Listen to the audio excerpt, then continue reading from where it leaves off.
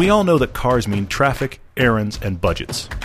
But they should also represent freedom and fun. Join us as we work to find everyone a car they'll love. I'm Paul. I'm Todd, and this is the Everyday Driver Car Debate. It's live and happening. We are doing our Utah meetup. We've been teasing it forever. The dates are unchanged. It is August 2nd through the 4th of this year, coming up very soon. But the reason I bring it up right now is because you can actually come now. We actually have the registration page open. You go to the Adventures tab on the website. Thanks for being with us. Go to the Adventures tab on the website. You can sign up right now. You'll notice there is a range of costs associated with it because it depends. It's a la carte. It depends on what you come to. All of the costs, and I'm putting it in quotes because it's pretty minimal, all of the costs that we have is covering some of our just logistical fees that we're having to cover. We want as many of you to come as possible. Keep in mind, most of the adventure is a la carte, so if you're going to be covering your own meals and lodging and that kind of stuff. If you want to do the track day, you have to sign up with NASA, but all those links are there. Everything you need to do is there through the Evite link. Certainly ask us questions, but it's open, it's happening, we can't wait. Guys, happy Tuesday. As you can tell, we are traveling, and so we're actually having a phone call. It's actually kind of cool. Yep. We're back to how our the show originated, and we were just endlessly talking about cars on the phone, which is pretty cool. So we've got a really excellent Topic Tuesday for everyone, sent in by Eric Roston. Eric, thank you so much. It's an article on intellectualtakeout.com, and it's written by Jeffrey Tucker, who is the editorial director for the American Institute for Economic Research. It sounds boring, but he brings a very emotional take to the subject of design regulations and how they helped ruin American car design. I find this fascinating. We might have to come back to this. Just like our rant about what defines a sports car, we might have to revisit this over time because this is just for American cars, which is about the article, not to mention car design worldwide and regulations worldwide. But I am endlessly fascinated by this. I do have some thoughts, as you probably suspected. I'm sure you do. That we will jump in here. It's a great opinion piece, but then at the same time, it speaks right to the stuff that you have experience with and that we've talked about at large. I have little to no experience with this, and I still have thoughts. So, this is a fascinating thing because we talk a lot about, all of the regulations and how they change things. And one of the ones that I'm going to start here and then pretty much hand it to you, Paul, but one of the ones that I talk about all the time because I'm baffled by it is the pedestrian crash regulations, which actually originated in Europe. The best way to look at it is look at a Honda Accord from the 90s and look at a Honda Accord from right now, and you'll notice what's happened to the front end is it's become a brick. And that's it used to be, honestly, I think about the Honda Accord you used to have, Paul. What years was yours? I was a 92 Accord EX, fully loaded, and it was a manual. Yeah. It was the 16-valve manual. I was so proud of myself. 16-valve. But I keep thinking about the fact if you pull up a picture of a 90s Accord, like the era you had, the nose of that looks almost svelte. And this is still a front-engine car. I mean, sure, I can say Lotus Elise versus Honda Accord, but that's not fair. I'm talking Honda Accord. It actually has a raked nose on it compared to the current Accord, which has this big, I'm exaggerating, but big Mack truck-style grille followed by a brick hood. Sure, and that's pedestrian crash ratings. That's the beginning of this problem. So that's the one that bugs me, but there's so many layers to this. Yeah, there are. Well, we've also got a cool car debate from Eli Hoagland. He's up in Bozeman, Montana, writing about the benefits of buying a properly modified car. And he's got one that is very surprising. We will describe it all for you. Completely, yeah. And then he's also a Subaru guy. You have probably gotten that Todd and I, if you have $25,000, you're looking for a four-door sedan, buy the WRX. We haven't revisited this, and I mentioned this to you. We haven't revisited WRX land in a long time. And that's where he's coming from a Subaru ownership headspace and love for these cars. But I think you and I both have some other suggestions besides the WRX, which will be fun. For sure, yep. All right, well, we got to jump into this debate. As I said, Jeffrey Tucker is the author on Intellectual Takeout, and we will post the link to the article. And it's not to mention a really interesting website, but the overall premise is that what happened to the decline of American auto manufacturing, and why do American cars look like boxes? And even Eric said, they're all painted Soviet communist colors, and I cracked up at that. Just the grays and the browns and the black and, all these boring colors, and therefore the car does not stand out. What's gone wrong? What happened? And what Jeffrey is getting at, you're going to have to read the article, but in summary, that he is stirred by car nostalgia, specifically a Studebaker, a 1940 Commander convertible that just everybody looks at. Old cars command attention. And what happened to cool American car styling, specifically the tail fin era, and the emotion that happened around cars in, early American car design? Where did that go? And then the rise of the boxes, and to your point, everything just looks like a box. And now these unintended results are, well, it's just a car and they're fine and they work, but they just don't stir my soul. And I'm really intrigued by this, and it actually made me go to digging in some regulations that the NHTSA, which is the regulatory government body for car manufacturing in the United States, or just the ability to sell cars in the United States, and then going after all the tech. And so there are things in the article that I agree with. There are a lot of it that I do agree with. But what I don't agree with is the premise that regulatory and I guess just regulatory things and rules contributing to the decline of emotion. It was a combination of things, because if the technology isn't invented and doesn't exist yet, how can political bodies and governments regulate around that technology? Uber and Lyft and ride sharing is a classic example. How about the internet tax for shipping to other states? Until that was invented, there weren't any regulatory policies surrounding this. How about one-click ordering, the huge, massive debate around who owns one-click ordering? And then, how do we regulate everything? And then, until it's invented, you can't regulate it because it doesn't exist. And now we have to debate and see how it works in. It's just like autonomous cars nowadays working themselves into regulatory approval. And, well, the technology has been invented. It exists. It isn't perfect. Yeah. Now, where are we going with this? And what is the federal government going to do with this? What are governments worldwide going to do with this? And how do we regulate and decide what goes and what doesn't? Okay. Well, I get your point. You're saying people are not going to, back to the design thing we're starting at, and it relates to lots of things here, you're right, but the people are not going to say, I don't care anymore, let's make more regulations. It's people are making another regulation because this new thing popped up, like, oh, wow, people are looking at a cell phone. We need to make sure that car design now accomplishes what do you do with your cell phone and keep you from looking at it. 20 years ago, nobody had that thought, so all of this kind of exists. Or, you think about gas mileage restrictions. I mean, in the 1950s and 60s, when we've all got tail fins and all of our engines are huge, nobody cares. But once that exists with the oil crisis in the 70s, now look what happens to the Mustang II. The Mustang. Nobody sat down and said, "Let's make the next Mustang terrible." Nobody sat down and had that thought. Not an aspiration for Ford. They sat down and said, "Oh man, we have a Mustang. How do we sell a sports car?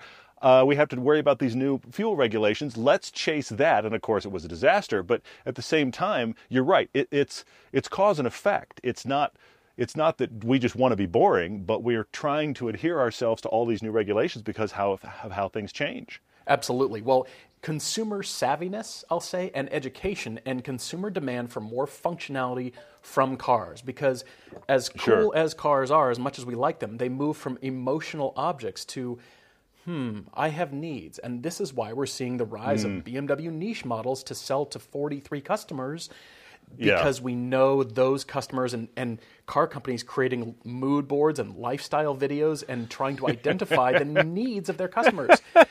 GM in the 20s, GM in the 50s wasn't doing this. They wanted to sell cars based on emotion, and we identified that in the beginnings of our American original film.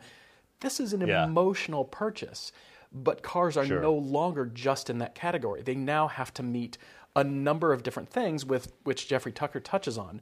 First of all, think about the cars of the 20s. Gorgeous, big, cycle-fendered.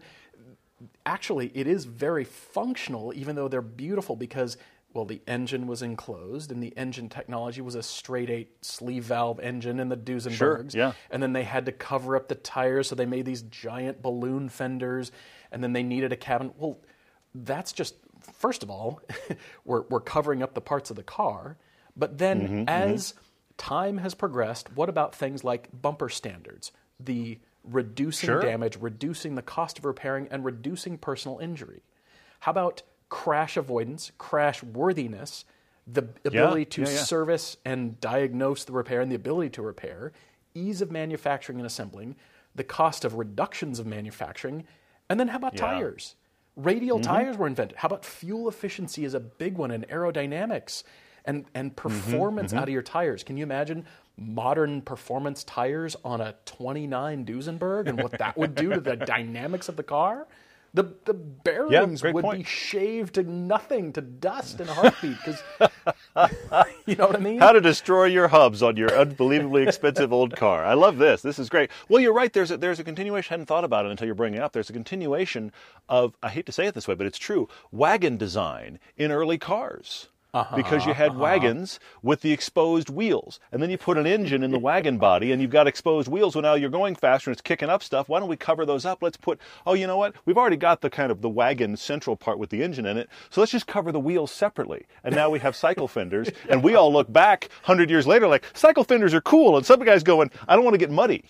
I mean, really, this is the cause and effect thing we're talking about. That exhaust, that hot exhaust running the length of your car that's right by your arm as you get out, that could be a problem. And that chain drive, that could take a digit. That could solve something good off. Point. We should enclose that to keep the people safe. So 2 things are my reaction to this article. And I actually have one big issue with a particular statement in there. It's a combination of technologies and safety requirements and the proliferation of those that then regulators have to deal with that have brought us to this era in car design. And for where we're at from a manufacturing and efficiency standpoint, I think most car designs and most car companies are doing a dang good job incorporating everything. Because you think about all these inventions. From the very beginning, low voltage ignition, moving to mass production, Henry Ford. Then fuel injection was invented. How about automatic transmissions and torque converters? Tempered glass, hydraulic brakes, seat belts, windshield wipers, power steering, improved paints. Then airbags came along. And how about nowadays, manufacturing adhesives? There's no more mechanical fasteners. And then for the future, how about low-cost carbon fiber? You've probably heard me talk about this before, and if you caught our podcast with Jason Fenske and Matt Farah and who else was on when we were at the Super Launch? Oh, man, Patrick George, Mark from Savage Geese, on and on it went. It was great. Keep going. I brought this up about the pitch-based carbon fibers and getting that under $1.50 a pound, as opposed to polymer-based carbon fibers that do not have as good of properties. So when cheap, good carbon fiber becomes the norm, then, carbon fiber shatters, and so how are we going to manufacture it and then regulate it so we can meet crash safety standards, all these kinds of things. This is by virtue of invention and manufacturing and lower cost of products. So now regulators have to deal with those and incorporate those into car manufacturing. So, I understand that it's easy to point at a car and think, wow, those politicians regulated the fun and emotion out of cars. It's been technology, but how about the balance between all these inventions of cars making 2 things? The cars better, making them more fuel efficient and aerodynamic, and keeping the people safe. I'll be honest, crashes in old cars, no airbags, maybe they didn't have seat belts, they're built of iron. That's probably not a good event, whereas a modern Corolla can easily withstand far better crash standards than any gigantic Duesenberg could have ever withstood. I think it was the Impala. I believe it was Chevy a couple years back did a 50s Impala versus a modern Impala in the offset crash test. They head-to-headed them. They ran them into each other in the offset crash test. And the footage is chilling. We should find that and link that as well. Because watching that 50s Impala, which is this just stately, grand, awesome thing, whereas, let's be honest, the current Impala is kind of a box of yawn. You look at the 2 of them, and that classic Impala is so sexy, and then you watch it essentially skewer the passengers that aren't in the car when it hits. It's horrifying to think how awful it would have been to be in a wreck in that old thing. And I'll go even more modern. Look, my Lotus Elise was sold in the U.S. on an exception. They had an exemption. I forget the rules of it, but they had an exemption, Lotus, because of the small volume. They got an exemption on the crash safety standards of the time it was sold. Because let's be honest, as much as I love that car and it has a steering like no other, your ankles are involved in the crash zone and the car is tiny. Ugh. And if it had to adhere to every single crash standard that every other car at the time had to adhere to, it would not have passed. But it got one of those low volume exemptions, and that's why it's sold at all in this country. And the reason it went away is because the U.S. went to dual stage airbags, meaning airbags that fire at different levels of velocity or veracity, if you will, depending upon the level of the crash. Lotus did not want to work up that technology for the Elise specifically, and so they quit selling the car here. So, I mean, and that's about as modern as it gets. I mean, that was, right, smart airbags versus advanced smart airbags was the difference, right? And they just didn't want to develop their own tech or source it or whatever because of cost, because they're still such a low-volume car manufacturer. It wasn't cost-effective. It's not a good business decision. Totally. Well, and come back to this. The Evora went away for a year or two because the same regulation required the Evora to have the same kind of advanced airbags. Right. But Lotus took the time, because of the cost point of the Evora, to figure it out for the Evora and continue selling the Evora a year or two later in the U.S., whereas the Elise, they just went, we're not doing it anymore.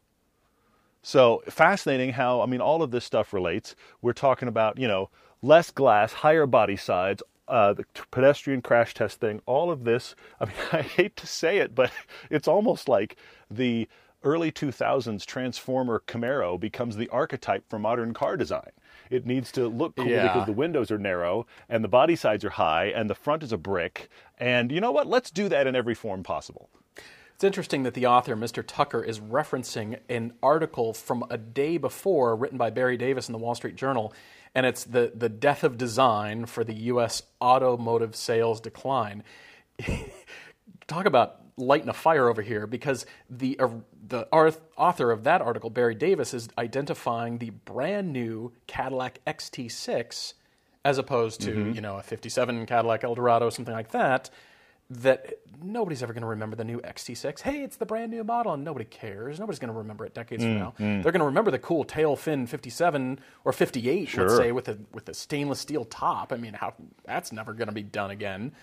I mean, things like that. And he's right, but car manufacturers also have to make money, and they have to make money for what is in the market right now. And then that was the style of the era, and that's one of the reasons we're not going backwards to that style, as much as I want car manufacturers to bring a model back. Pick one of their famous, beautiful cars to bring back in a modern way and sell it at low volume over here for us enthusiasts who would hopefully buy it. And then all the eggs and the autonomous and electric whatevers for the future. Fine, go make that stuff. But you're making this diverse range of great cars from niche enthusiasts who just want a gas-powered car to whatever the future is. I would love that to happen. But again, GM is making cars that will make them money now. They can't just, we should make, the 57 Eldorado because that was the cool one and people would buy. No, they wouldn't. They would not buy that right now. So your conversation about your Lotus is contradictory towards Mr. Tucker's statement here in the article. He says, never mind that safety and the environment create contradictory results. The more gas you save, the lighter the car, and the more likely it is to kill you in a crash. I disagree highly with this because let's avoid the crash in the first place. You're making the general assumption that if you crash, it should be the 67 Buick road-hugging weight to plow through whatever else you hit. Another car, a road barrier, a bridge abutment, and that's what keeps you safe is weight. Well, what about fuel savings? You acknowledge that, but let's avoid the accident in the first place and make better technology where it handles better, brakes better, and accelerates between the two oncoming or the semi-trucks that are closing in, and you're trying to accelerate into the on-ramp and get away from everybody. Kind of like a bike. Yikes, a bike can outrun a lot of stuff, and therefore that's why I think it makes motorcycles a degree safer, because they can just outrun and leave traffic behind or outbrake everybody. Or, there's deficiencies that motorcycles have too, but that's not the point. It's, the lighter the car, the more likely it is to kill you. That's not where my headspace is at. And I disagree with this. But you and I have disagreed kind of with the general thought process on that before when we've talked about cars for teenagers. Because I say this, look, I get the parental thinking. I totally do.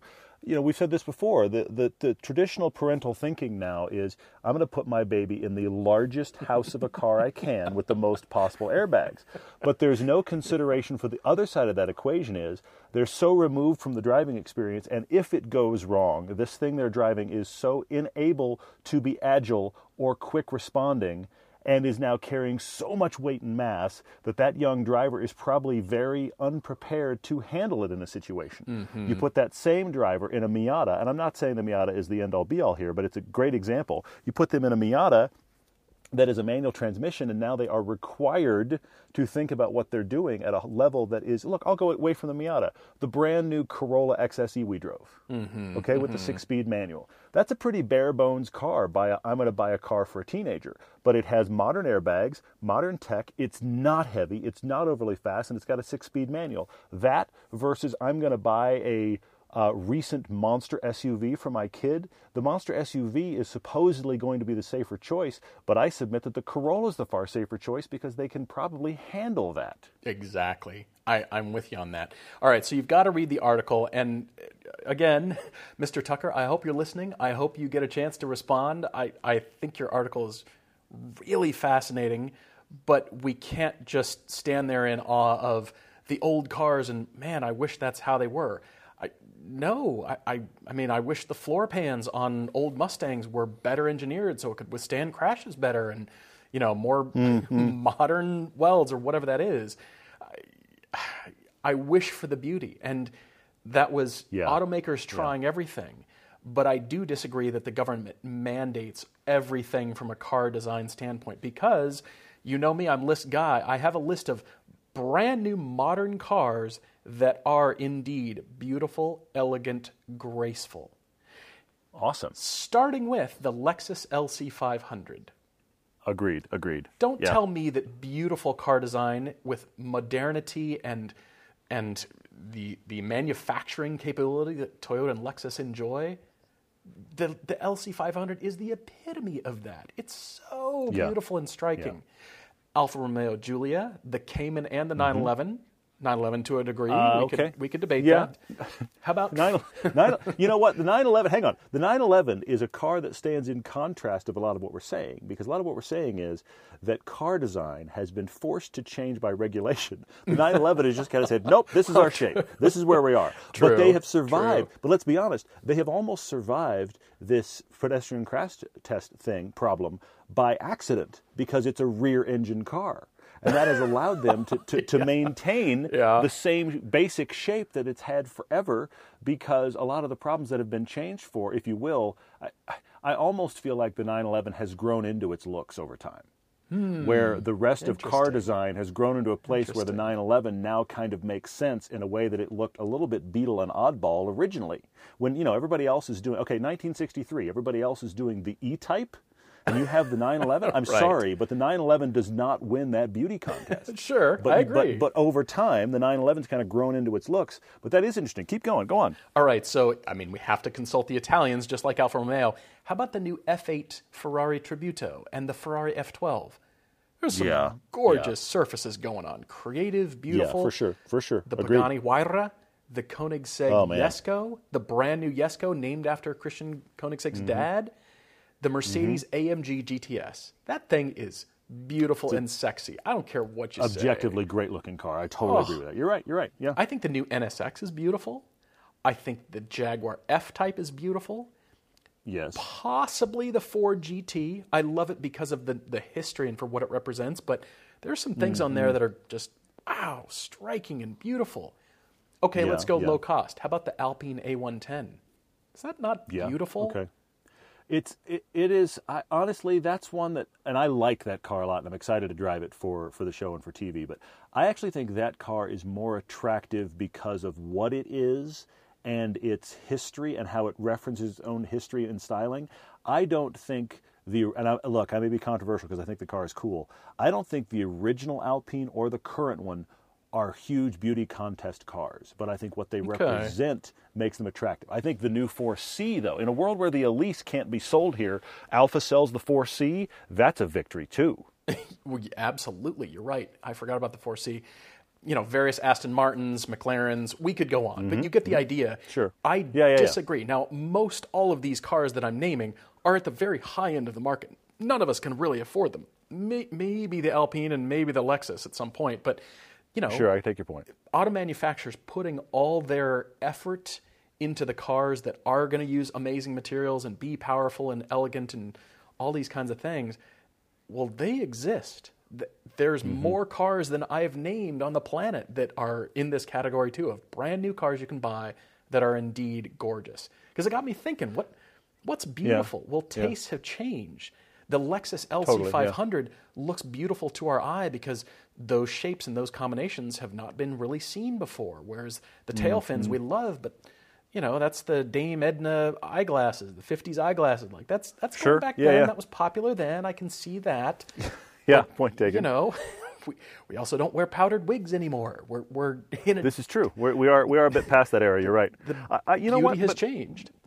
But on these lines, I think the current Mustang is good looking, and I'm not a big Mustang guy. I think the current Mustang is good looking. I think the Mazda RF, the Miata RF, is great looking. Talking about affordable cars, I know it's not for everybody, but I think the 86 BRZ F4S 86, I think that is a pretty good looking car as well. I think for most people recognize that as what it is, which is a sports car, good sports car shape, versus, just kind of another car in the crowd. I mean, those exist there. I am going to even bring up a CUV.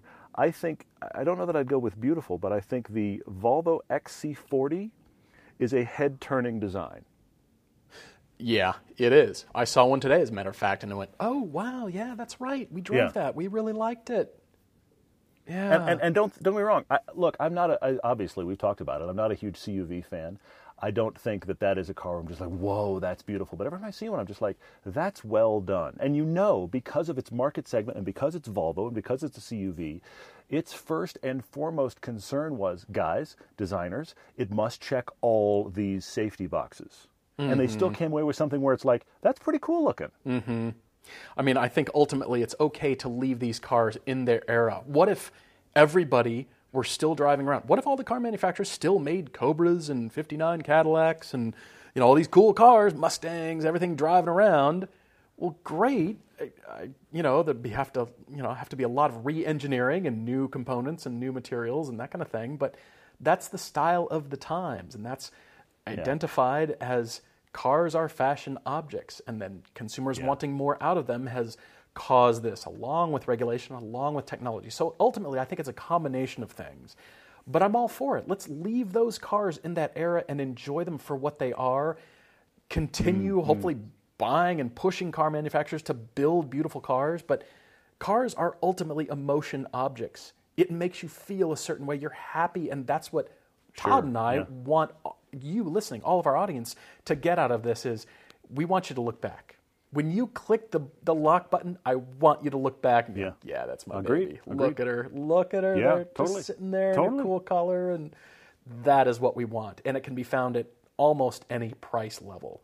So not only are we going to have to revisit, all of the what is it, the cars by price point that we need to do that we've been talking about, but enthusiast cars by manufacturer again. We definitely need to. Yeah, that's great. I like the idea of let's get good design at every price point. That would be a really fun topic Tuesday. We should chase that down the line for sure. This was fun. Yeah, and I like that you get to go off on design. We've just American regulations. Let's talk about the BMW 507. Let's talk about golly. The Z1 with no doors. Yeah, exactly. Anyway, these are all likely. That's very cool. Well, awesome. I love that. We do have a car debate coming up right after the break, so stay with us. Hey, those of you in Los Angeles, Todd and I will be there Wednesday, May 29th, 2019. We're going to be grabbing a quick bite from about 6:30 to 8:30, somewhere in there, a couple hours, at the Westfield Century City Mall. It's the food court there at 10250 Santa Monica Boulevard in L.A. So if you're in the area, we'd love to see you. Swing by and grab a bite. We're often asked how we find the cars we recommend because we do a lot of research for the show. Local or nationwide, our searches start with our friends at Auto Tempest.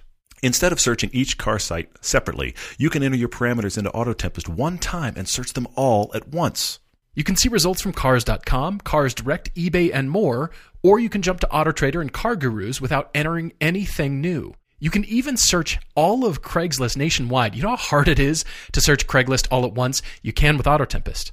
Auto Tempest can help you find your next new or used car if there's a dozen in your neighborhood or 2 in the entire country.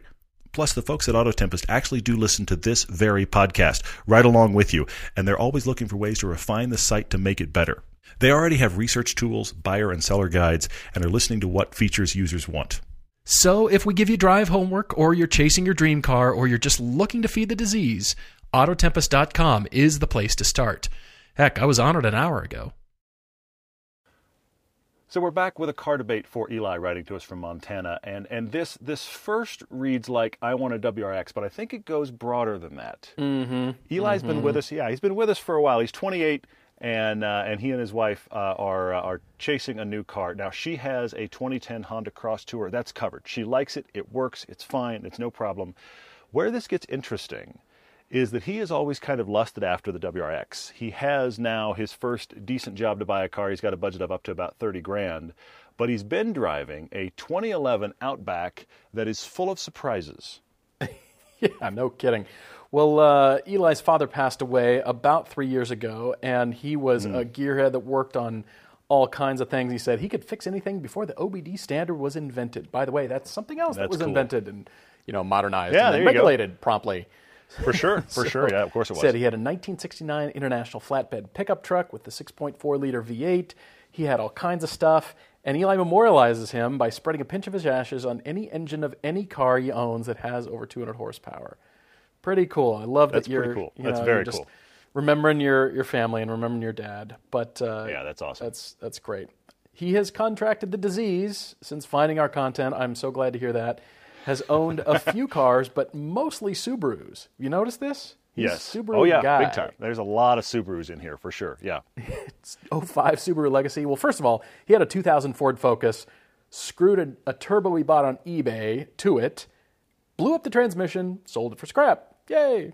Yeah, bought it from $600. Yeah, right. Screwed an eBay turbo to it, blew it up. I mean, that is honestly the dawn of the project car disease right there. Bought a car for cheap, bought a part for cheaper, merged them together, had a catastrophic event. Wow, that was funny. I mean, that's really what that is. I'm telling you, there have got to be some sort of cave drawings and hieroglyphs from early mankind about how you bought a crappy car and you screwed a turbo to it, you blew it up, and you sold it for scrap. I mean, isn't that somewhere some cave drawing, and then fire was invented after that? Right after, when it was fire, followed by I invented the wheel, followed by now a cave drawing where I tried to merge the wheel and fire because those things are bound to be better. That's really what that was. Yeah, exactly. There it is.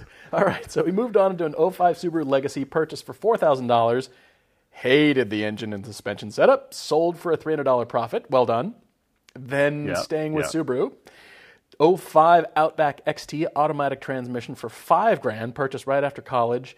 Oil leaks galore. Lots of noises that couldn't find the origin of. Terrible 5-speed automatic. He loved it.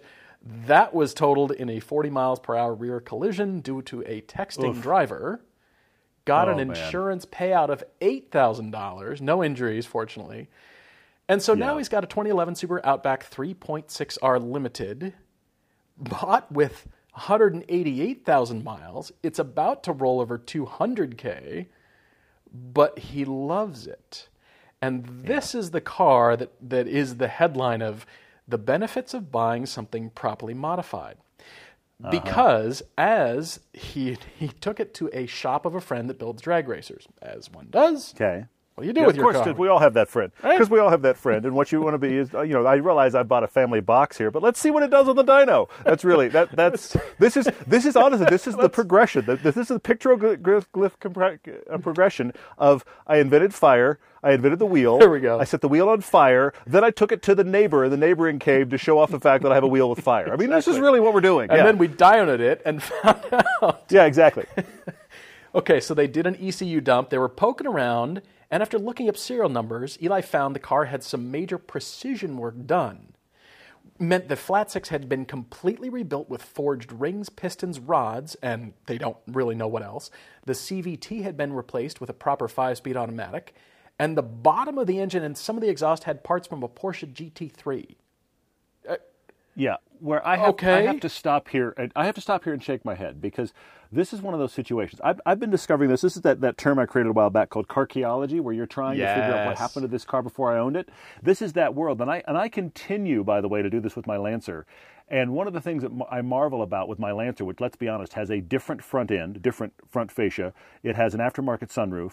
It has all these little things that they've done to the car before I owned it. And I've dug in enough to know that it's even before the guy before me. So some other owner did it.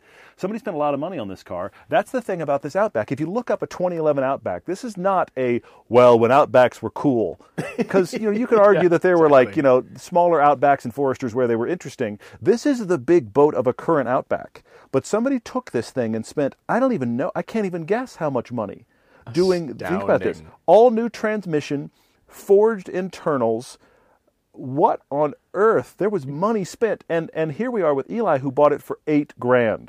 Unbelievable. Okay, so after the dyno run, they found out it makes 315 horsepower, 294 pound-feet of torque, rather than the 254, 247 from the factory. Runs on 87 octane. He said he's got General Tire RT43 tires on it. And my favorite sentence of all is this: it has no right to exist.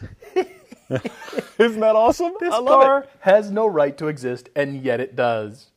Yeah, it's great. It's really good. It's really good. I love it. But this is where the problem begins, because Eli would like to have something a little more enthusiast-based, but here he has, for lack of a better way to put it, an accidental enthusiast car.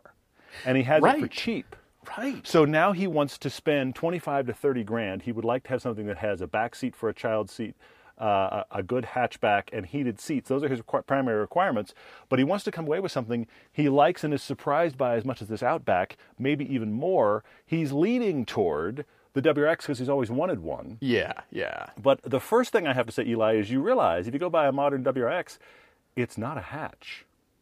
Right. I mean, he's looking at the 2010 to 2014 hatch. He's not driven one. Yeah. And that's a contender. Yeah, and if you go that route, here's the other thing I would say. If you go that route, if you go back to get the hatch, then you may as well get the STI, I think. Mm-hmm. I agree. I think that's a more interesting car in this scenario. And I actually liked, and as much as they were questionable when they first came out, I think the design of that last STI hatch actually aged really well. So if you wanted to go in the WRX world, I think it's the STI hatchback, not the WRX hatchback, that is the place to be. But I like some of the other stuff he's brought up that's more modern, and I have even more things to bring up too. I love it. Well, his budget is $25,000, Paul limiter of $30,000. He's got to have a back seat that can fit a child's car seat because he and his wife have an 18-month-old. Congratulations on your growing family. It needs to be a hatch, heated seats. And he's got some contenders of things he's not really driven yet, like a Civic Type R. He's driven the Civic EX hatch and really likes the dynamics there. Hyundai Veloster N is up there. And by the way, that is part of the triple car comparison coming out for Season 5 content. We did drive that. We mentioned the prior gen WRX STI hatch, so 2010, 2014. Kia Stinger GT, he is not driven, but he'd have to kind of wait for them to be a bit used. And Focus ST. So all the kind of the usual suspects in here. And then, he's saying, well, where do I go? He needs to drive all of these for his drive homework. And Eli, I think you realize that. For sure. I don't know that you're going to get all that done in Montana even. You might have to go to Vegas or LA or Washington or somewhere if you're on vacation. Come down to Salt Lake. Well, yeah, absolutely. Come to Salt Lake. Salt Lake's got a pretty good Turo market too. So you might want to do that. Or you're right, you could probably go to Vegas and Turo about anything. That's an interesting point. Honey, we're going to go to Vegas for vacation, and I'm going to drive a bunch of stuff. I actually like this conversation. Look, your wife's going to hate us, but you're going to have a blast. Yeah. I realize that you have a newborn, and yes, but that is part of it. But this is what parents and in-laws are for. You take your random vacation. They're excited to have the grandkid. You go off and do stuff. Come on, that's how this works. Anyway, yeah. All right. So I think the Civic Type R is up there. I think you can get Type Rs for about $30 now, somewhere in there. And I'm looking for in Bozeman the ability in the Subaru arena where it's not so exotic and weird, and you might have trouble servicing it or something like that. A BMW or something like that. So I was toying with the new Mazda 3 hatch. I am toying with this because it's a brand new car with a manual transmission and all-wheel drive. So it is kind of the prior gen WRX STI hatch by Mazda without the turbo. It doesn't have nearly the power. But it doesn't. Okay. Yeah. All right, but all-wheel drive? There's a compelling build sheet. I see where you are there, for sure. Absolutely, and it's a compelling price, and I know I'm not even spending $30K, but, that is a compelling thing. I mean, look, Eli, I was toying with things like the Buick Regal GS, and you haven't mentioned that manual transmission is a priority. You have not stated that in here. And by virtue of your other cars, you've said, well, they're automatic transmissions, and so I think you probably would be able to go for an automatic car, something like that. But I'm looking for the enthusiast. But if you don't, I love your list. I do think the new Mazda 3 needs to be on your list of driving. But like I said, fly to Vegas where there's everything. Come down to Salt Lake. Go to somewhere on vacation and get your drive homework done in a weekend. And it's fun. You go out for dinner, go out for lunch, whatever you're doing. Have a grand time and get all that checked off because you might need to buy one of those cars and drive it back to Bozeman is my point. And, interesting point as well. I see you. Yeah. Might not even be able to buy one there. So I'm just wondering. But I want to hear your choices too. Well, I want to talk through his choices. I want to add a couple wild cards as well. Look, Eli, you mentioned the Civic Type R. I think that's a fantastic dad car. I think you would enjoy it like crazy. I'm trying to find things that you will be surprised by in the same way you have been with your Outback. Now, let's be honest. You're surprised by the Outback because it's not what it should be. Okay? But you said you've driven the Focus. This car has no right to exist. Seriously. You said you've driven the Focus ST and you thoroughly enjoyed it. So I'm using that also as a frame of reference. I like the Focus ST a lot. We've talked about it before. We've talked about it against lots of other things. We have an old piece now that was Focus ST versus Mazda Speed 3. Both of those are very fun cars. I think you're going to want something a little more modern than the Focus ST, and I think that not only is the Civic Type R more modern, I also think it's more fun than the Focus. I think it is better sorted than the Focus ST. I'm taking the Focus kind of lower on your list. Also, you have the Hyundai Veloster Hyundai Veloster N on your list. That's also more fun than the Focus ST. And you can go get a new one for your budget, which is amazing. I think the Type R may be a stretch. I mean, you may find one at 30, but I really think legitimately you're going to be at 35 or so out the door there. Probably but so. But the Veloster N, you could just go get one. Absolutely. And I think you'd be shocked by it. Now, you're dealing with a two-seat, three-door, four-seat car. Yes, that can work for family and for child seat. You aren't dealing with a full four-door. I still think you would love that. I think that is a big contender here. I like that a lot. The Kia Stinger made me think about a few other things. Yes, technically it's a hatch. Yes, you would have to wait a bit, I think, to get it down to your budget. But that made me think of a couple other things. When you're out driving, I'm mainly in drive homework land for you, Eli. When you're out driving, do me a favor and find and drive a Golf R. Oh, good. Because your Outback is the sleeper hatch. And that's what the Golf R does well. Yeah. The rest of these we're talking about are more hair on fire than the Golf R. In fact, I like the WRXs, I like the old STI, but you're going to be in no more modern reality than you are right now, really. So I'm trying to get you newer than that. Plus, you've owned a string of Subarus. Let's get something else. Let's get something that doesn't have a Subaru badge at all. So while you're driving these, because you've liked that sleeper hatch of your Outback, drive that Golf R because it might be the sweet spot for you. It isn't as fun as some of these others, but it does that sleeper thing so well, and they really can't be denied. Which brings me to 3 wild cards. Ooh, 3. 2 of them are wild because they aren't even hatches.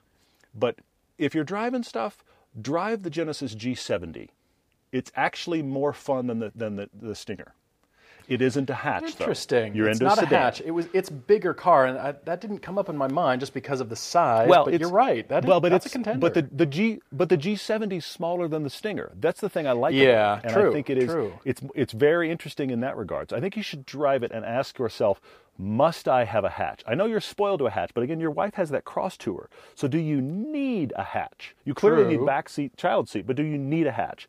True. So that's why that's the wild card. And of course, if I'm going to be in sedans, I have to say it. You can get them all day long for your budget. Chevy SS. Mm-hmm. I just saw one in Park City. It's like, wow, there's one. How cool. They're fun. And I was looking today. Of course I was. I was on Auto Tempest and everywhere else looking around, and they have it in orange. And I was kind of like, I don't need one of these cars, but they do have it in orange. So anyway, but you could get one of those. Chevy SS, that's an amazing dad car. You would love that. You'd love the power. That's another one of those. I'm thinking in sleeper world you would love. And then my favorite wild card for you, because it is everything.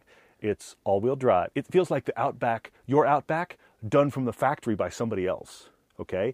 All-wheel drive, full-on hatchback, nice modern tech. The problem I have is I think it's 5 to 10 out of your budget to really get one. But the Volvo V60 Polestar. Yeah, budget. Wait, what? For 30? Well, but no, I mean, here's... For 30. No, well, that's the thing. I looked. Options between 30 and 40. Options. Most of all the new ones are 60, but I'm looking at used ones. Like, and they're under 40? I found that pristine, that crazy fun Polestar blue one. I found one of those for 37. You're kidding me. Yeah. So again, I've blown your budget. I've played Paul here and I've blown your budget, but I just thought if I had to think about who's done from the factory a modern version of what you like about your Outback, I think it's that V60 Polestar. Ooh. My concern is service. Does Bozeman or somewhere else have a Volvo dealer for service? But excellent question. No, I think that's across the board. Independent dealer or independent shop. I mean, yeah. I like the idea of Polestar. That would be very different and hot. Because all your friends, Eli, would be feel like, "Hey, cool, Sue, what?" Yeah, but I do. I think that is the closest to what he accidentally has right now. Mm-hmm. Mm-hmm. So anyway, so Eli, there's a bunch of stuff to drive there. Thanks for being with us. Thanks for liking what we do. If you haven't rated or reviewed the podcast and the TV show, all of that helps us, and we love that you've been with us for so long and listening. So we hope there's something there that's helpful. Yeah, for sure. He says, "Have we ever had a close call because we were too busy looking at a cool car that just appeared near you in traffic?" Yeah, as a matter of fact, I'm traveling in Washington, and I just saw a black GT3 RS 4.0 sitting $375,000 car right there, just parked like we're going for a walk in the park, and there it is. It just appeared. I love it. Holy moly! Well, my problem is just beautiful women, but that's another problem. So it's a totally separate issue. Yeah, it is. Cars and beautiful women. All right, so jump into questions over here. We've got a question Ted wrote to us. Ted Adam Green asks, would a much better name for the electric Ford than the Mach-E? What would be a much better name than the Mach-E? Preferably not an older, currently used Ford nameplate. I mean, yes, anything better than the Mach-E. How about just EF, the electric Ford? I mean, Maserati's tried it with the Quattroporte. Renault tried it with Le Car. It's the car. How about just the Ford or the electric? Everybody's doing it. Come on, Ford. The Ford EF, electric Ford. I like it. That's not bad. I do like that. That's very good. We actually kind of touched on it. Kirk asked this question. A few of you asked this question. The discussion of FCA and Renault merging. Let's see if that goes through. Because if that happens, that makes them, I think, if not the largest, one of the largest. I know they'll be one of the largest car makers in the world, but I think they may be the largest if that goes through. But also, I was thinking about all the sub-brands that covers. Do they the kill number off of brands that though? Covers?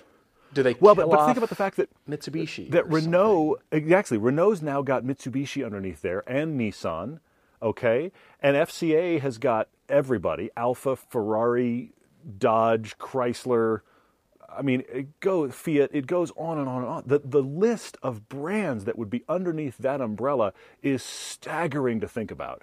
And I'd be very curious to see where it goes, if it goes. It's kind of just been breaking news discussed. I'm fascinated to know if it goes and what that would mean for all of those cars. Somebody else asked, does that mean they'd bring the Alpine A110 here? Please do. But I don't. I mean, look, that's so far down the road to this. Well, wouldn't that be crazy, though? That just means Renault has access to FCA's dealership network in the United States, which means, True. No, you're right. Just ramp up the service abilities and, folks who know how to sell the car and bring that car. But as the hatch addition to that, I mentioned the Le Car. How about the Renault R5 Turbo? I mean, if we're going to mix metaphors and mix everything, it's the Hellcat engine in an R5 Turbo. I mean, let's do something crazy to acknowledge everything that the history of these car companies. I'm fascinated by it. I mean, it's like one ring to rule them all, I guess. One car company to rule them all. You're well done. Look at you with the Lord of the Rings reference. Hey, what happened there? Hey, I'm quite impressed. I can pull it out, just like you can with sports occasionally, and you'll pull out some stat. And how did you know that about baseball? Yeah. How did Todd even know that that's how baseball works? Anyway, yeah, exactly. Yeah. Oh, man. Well, Alvin Tio asks, is the Peugeot RCZ, not the R, worth exploring as a fun car? Its price in his country is decent for its age. I've always liked the Peugeot RCZ. Of course the R, but I've always dug that car, even though it's front-wheel drive. But I like that it is technically a four-seater, roomy four-seater, and I've just liked the design. It's like the French interpreted the Audi TT and made it sexier. Oh.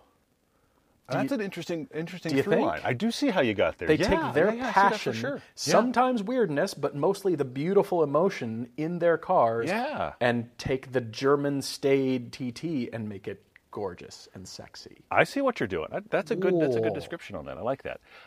Instagram 13bspot asked, what car, make, or model had the best or worst influence on changing the automotive landscape? And I tried to stay new, and I thought of two.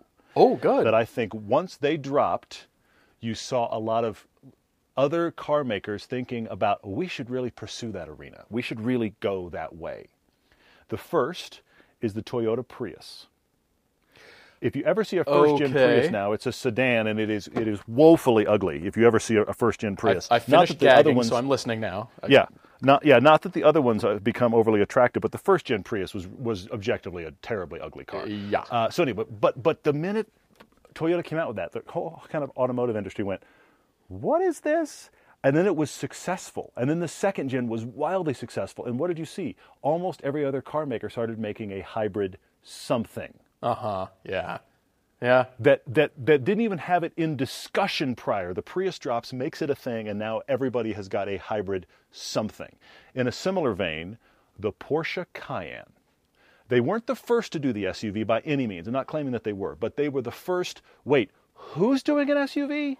They were the first of that list. And the minute that they dropped the Cayenne, this all-sports car company drops the Cayenne and makes it a thing, and then makes it their most successful model, I feel like that was the domino for which any car company that wasn't making one said, we've got to make an SUV. There was a lot of gnashing of teeth, as I recall. Porsche's doing a what now? Hugely so. Hugely so. And everybody was, not only was there freak out across the board, especially with enthusiasts, but there was this whole discussion of, well, that's going to be a disaster, and that's not going to work, and why are they doing it, and they've ruined the company, and they'll never make good sports cars again. All of that happened. None of that was true. It comes out, and it proves wildly successful, and in many ways could be argued, saves the company. And now if you go forward from 2003 when the Cayenne came out, every car company, and I can actually say every now, including Lamborghini, Ferrari, everybody is doing an SUV, and they are doing it predominantly because of the accounting books, because they got to make some money in this market. Well done. Those are great, actually. Those are great. I'm trying. By the way, the first-gen Prius, does everybody know that they had drum brakes in the rear? Those rear tires just held the back end of the car off the ground. They were not drive wheels.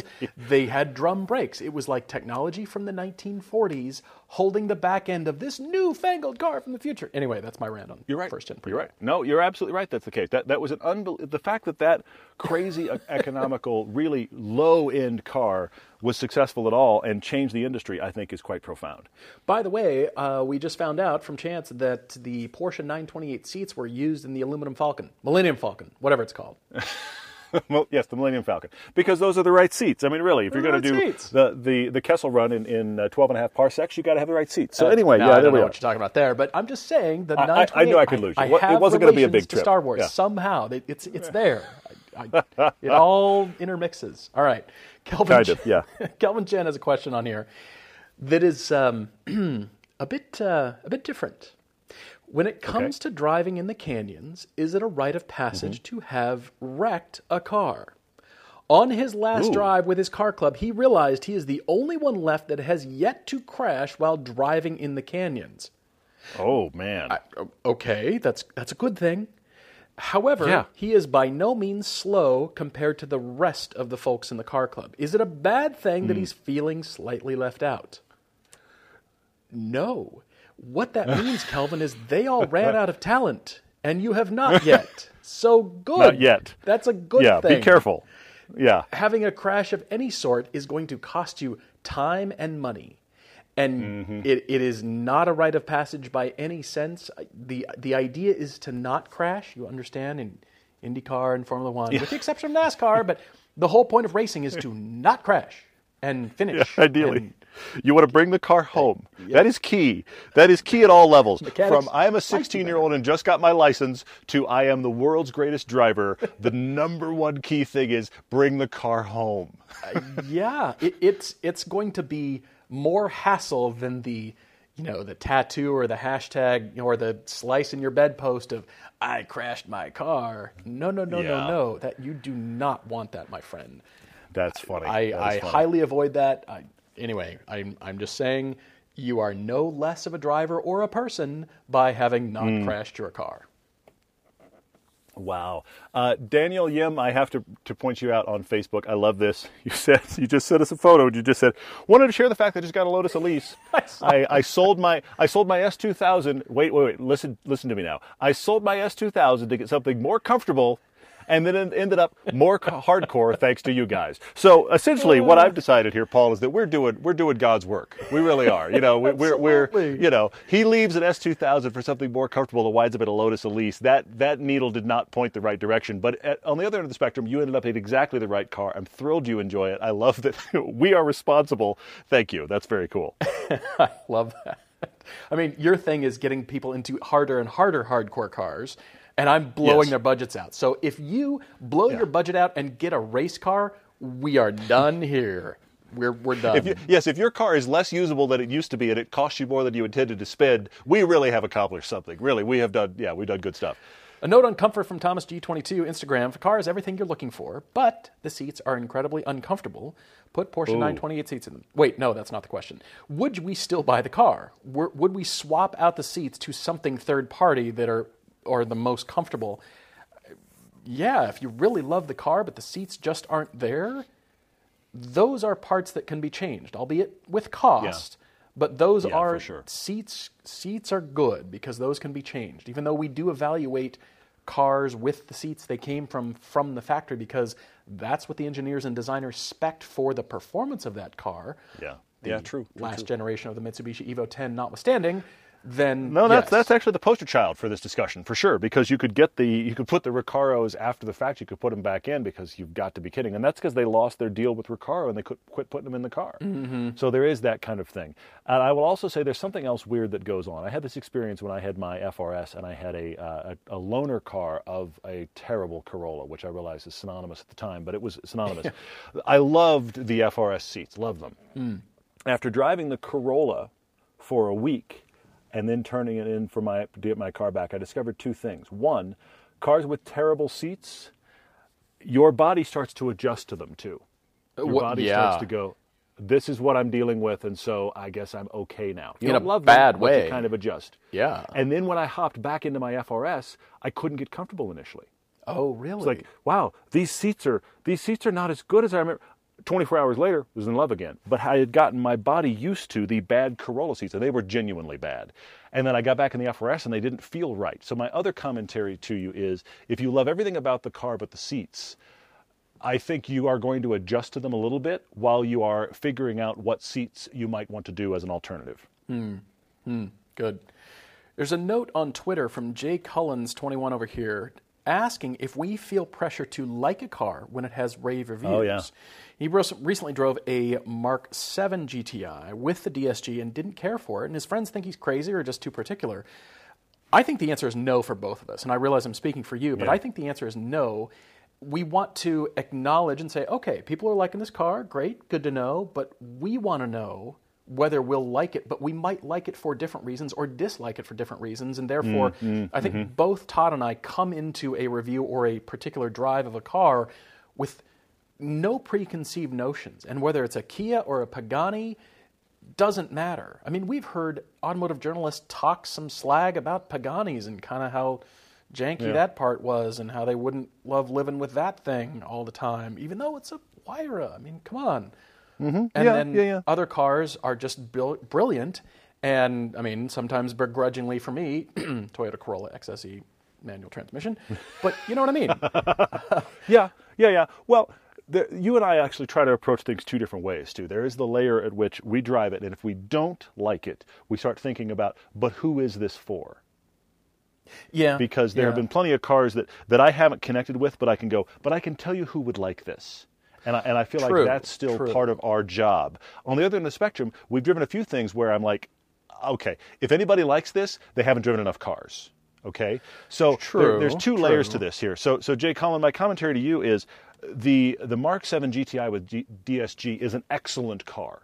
That doesn't mean it's a good car you're going to like. No car is perfect. And just because you don't like it, by the way, that doesn't make you wrong. That means it doesn't speak to you. And that's what we're all about, is get into a car that speaks to you. And generally, look, I'll say it, most of the time when I drive Volkswagen products, I don't like them nearly as much as everybody around me seems to like them. But I have to be objective enough to go, okay, for a segment of people, we talked about it for Eli earlier, for a segment of people, for the GTI or the Golf R checks every box they need.